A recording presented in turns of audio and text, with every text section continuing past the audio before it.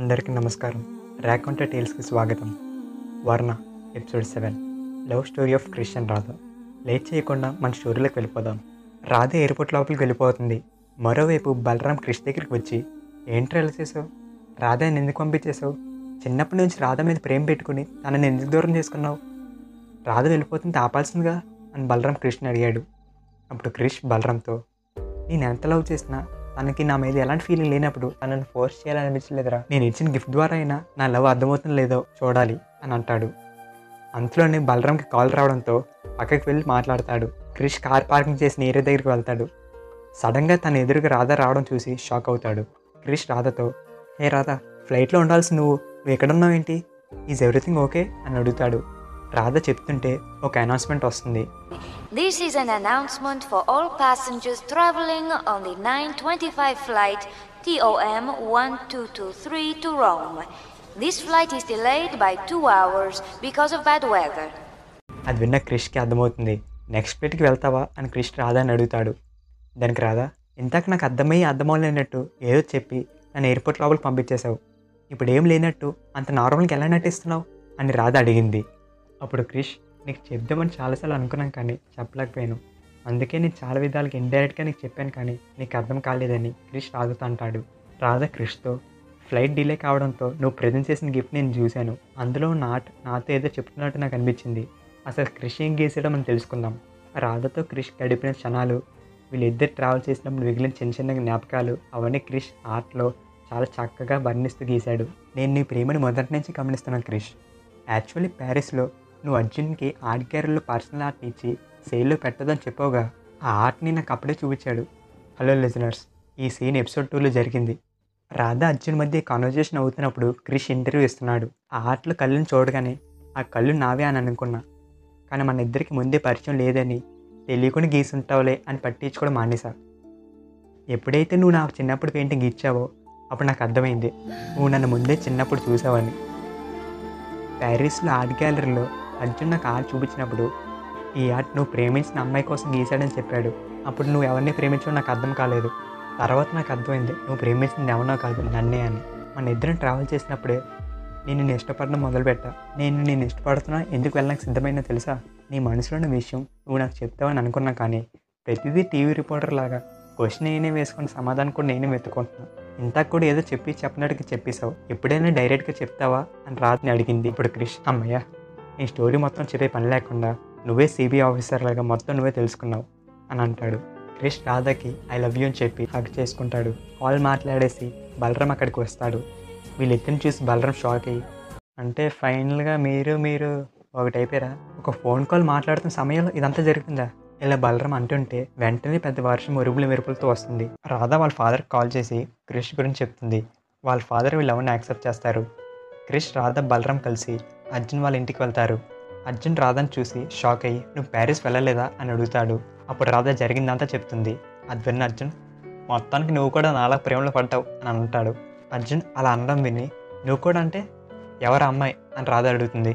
ఢిల్లీలో foreign delegates meeting finish అయ్యాక రావడం స్టార్ట్ అయినప్పుడు తనని చూసి ఆగిపోయా. ఆ క్షణం నేను ఎప్పటికీ మర్చిపోలేను.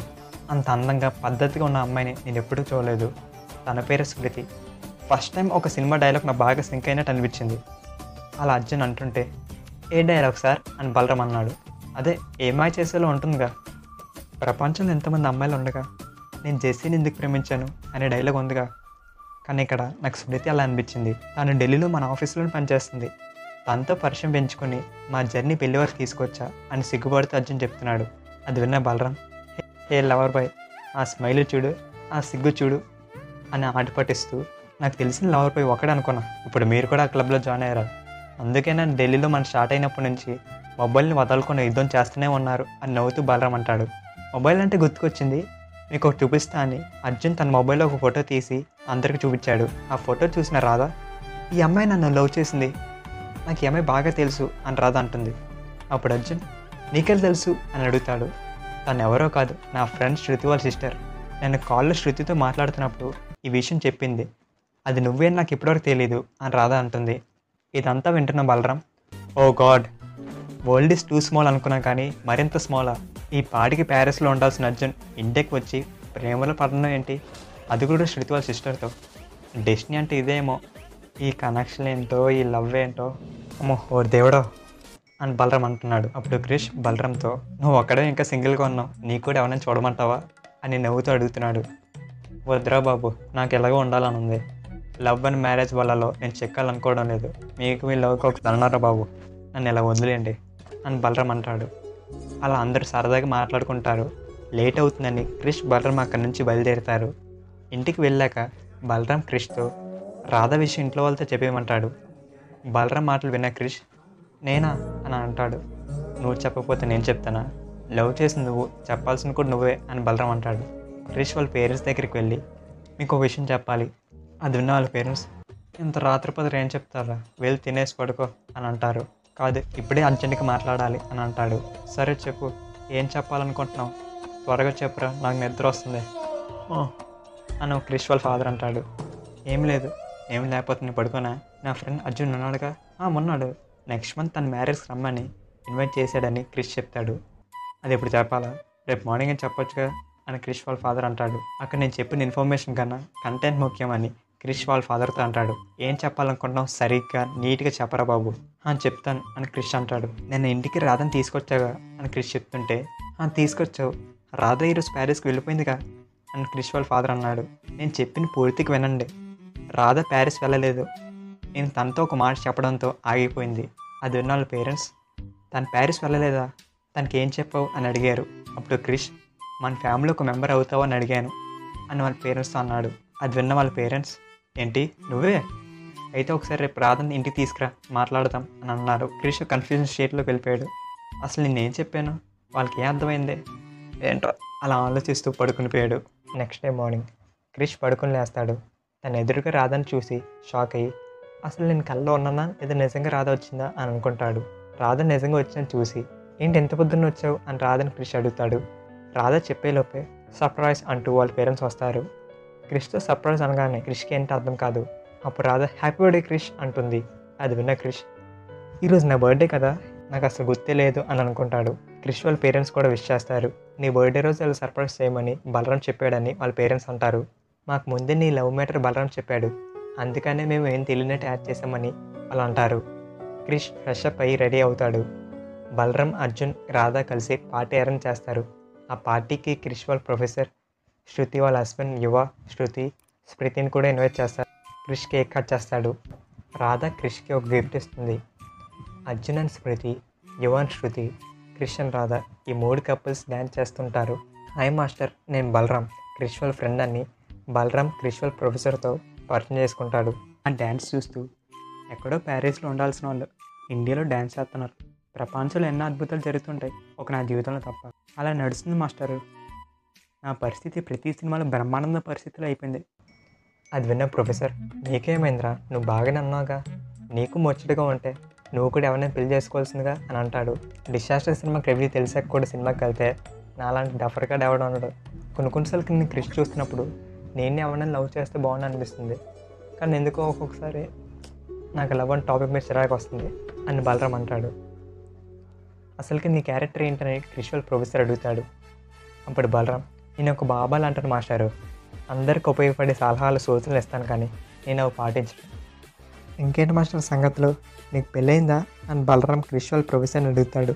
అప్పుడు ప్రొఫెసర్, నేను పెళ్ళి చేసుకోలేదులే, కానీ నాకు వెళ్ళడానికి టైం అయింది, నేను ఇంక వెళ్తా అని చెప్పి అక్కడి నుంచి వెళ్ళిపోతాడు. అలా వెళ్ళిపోతుంటే ఏదో గుర్తుకొచ్చి బలరాం దగ్గరికి వచ్చి క్రిష్తో ఒక మాట చెప్పు అని చెప్తాడు. ఏం చెప్పాలి మాస్టారు అని బలరాం అడుగుతాడు. నేను గీస్తున్న పెయింటింగ్ పర్ఫెక్ట్గా వచ్చాక కాల్ చేస్తానని క్రిష్తో చెప్పు, క్రిష్కి గిఫ్ట్ ఇచ్చే. ప్రొఫెసర్ అక్కడి నుంచి వెళ్ళిపోతాడు. మరోవైపు క్రిష్ వాళ్ళ పేరెంట్స్ ఇప్పుడు ముహూర్తం బాగానే ఉందని ఎంగేజ్మెంట్ చేసేద్దాం అనుకుంటారు. రాధాకి ఈ విషయం చెప్పగానే రాధ కూడా ఓకే అంటుంది. రాధ అండ్ క్రిష్కి ఎంగేజ్మెంట్ అయిపోతుంది. ఎంగేజ్మెంట్ అయిన విషయం రాధ తన ఫాదర్కి ఫోన్ చేసి చెప్తుంది. అప్పుడు వాళ్ళ ఫాదర్, ఎంగేజ్మెంట్కి వెళ్ళలేదు కదా, పెళ్ళికైనా పిలుస్తావా లేదా నువ్వే చేసేసుకుంటావా అని సరదాగా అంటాడు. దానికి రాధ, కమాన్ డాడ్, మీరు లేకుండా పెళ్ళి ఎలా జరుగుతుంది, మీరు ఇప్పుడే ఇండియాకి వచ్చేయండి అని అంటుంది. మరోవైపు యువ క్రిష్ దగ్గరికి వచ్చి, నా పెళ్ళిలో పెయింటింగ్ చూపిస్తానోగా, ఇప్పుడేం చూపిస్తావా అని అడుగుతాడు. సరే చూపిస్తా అని క్రిష్ అంటాడు. యువ పెయింటింగ్స్ అని చూస్తాడు. ఇప్పుడైనా నీ పెయింటింగ్స్కి వెలుగునివ్వు, ఇంకా డార్క్గా గీయాల్సిన అవసరం లేదు కదా, ఎలాగో రాధ నీ జీవితంలోకి వచ్చింది అని యువ అంటాడు. ఆ రోజు అలా హ్యాపీగా కంప్లీట్ అవుతుంది. నెక్స్ట్ డే క్రిష్, రాధ, అర్జున్, స్మృతి బలరాంతో కలిసి గుడికి వెళ్తారు. దర్శనం చేయించుకొని ఇంటికి వస్తుంటే ఒక స్వామీజీ బలరాంతో, ఈ కథ నీ వల్ల ఇక్కడ దాకా వచ్చింది, నువ్వే సృష్టికర్త, నీ కళ్ళు ఎదురుగా ఎన్నో దారుణాలు చూస్తావు, విధి ఎలా ఆడుకుంటుందో చూస్తావుగా, చరిత్రలో ఆ రాధా కృష్ణులు కలవలేదు, మన మనుషులం, మనమెంత అని నవ్వుకుంటూ అక్కడి నుంచి వెళ్ళిపోతాడు. అసలు స్వామీజీ ఎందుకు అలా అన్నాడు? మన టైటిల్ వర్ణ వెన్ లవ్ మీట్స్ డెస్టినీ. వర్ణ అంటే painting, when love meets destiny అంటే దానికి అర్థం ఏంటి? అసలు ఈ కథ ప్రద్యుమ్న ఎందుకు చూస్తున్నాడు? ఇలాంటి ఎన్నో ప్రశ్నల సమాధానం నెక్స్ట్ 2-3 ఎపిసోడ్స్తో మీకు క్లియర్ అవుతుంది. మా ఇన్స్టాగ్రామ్ పేజ్ రాకొంట టేల్స్ని ఫాలో అవ్వండి. See you all in next episode. Signing off దేవాలి.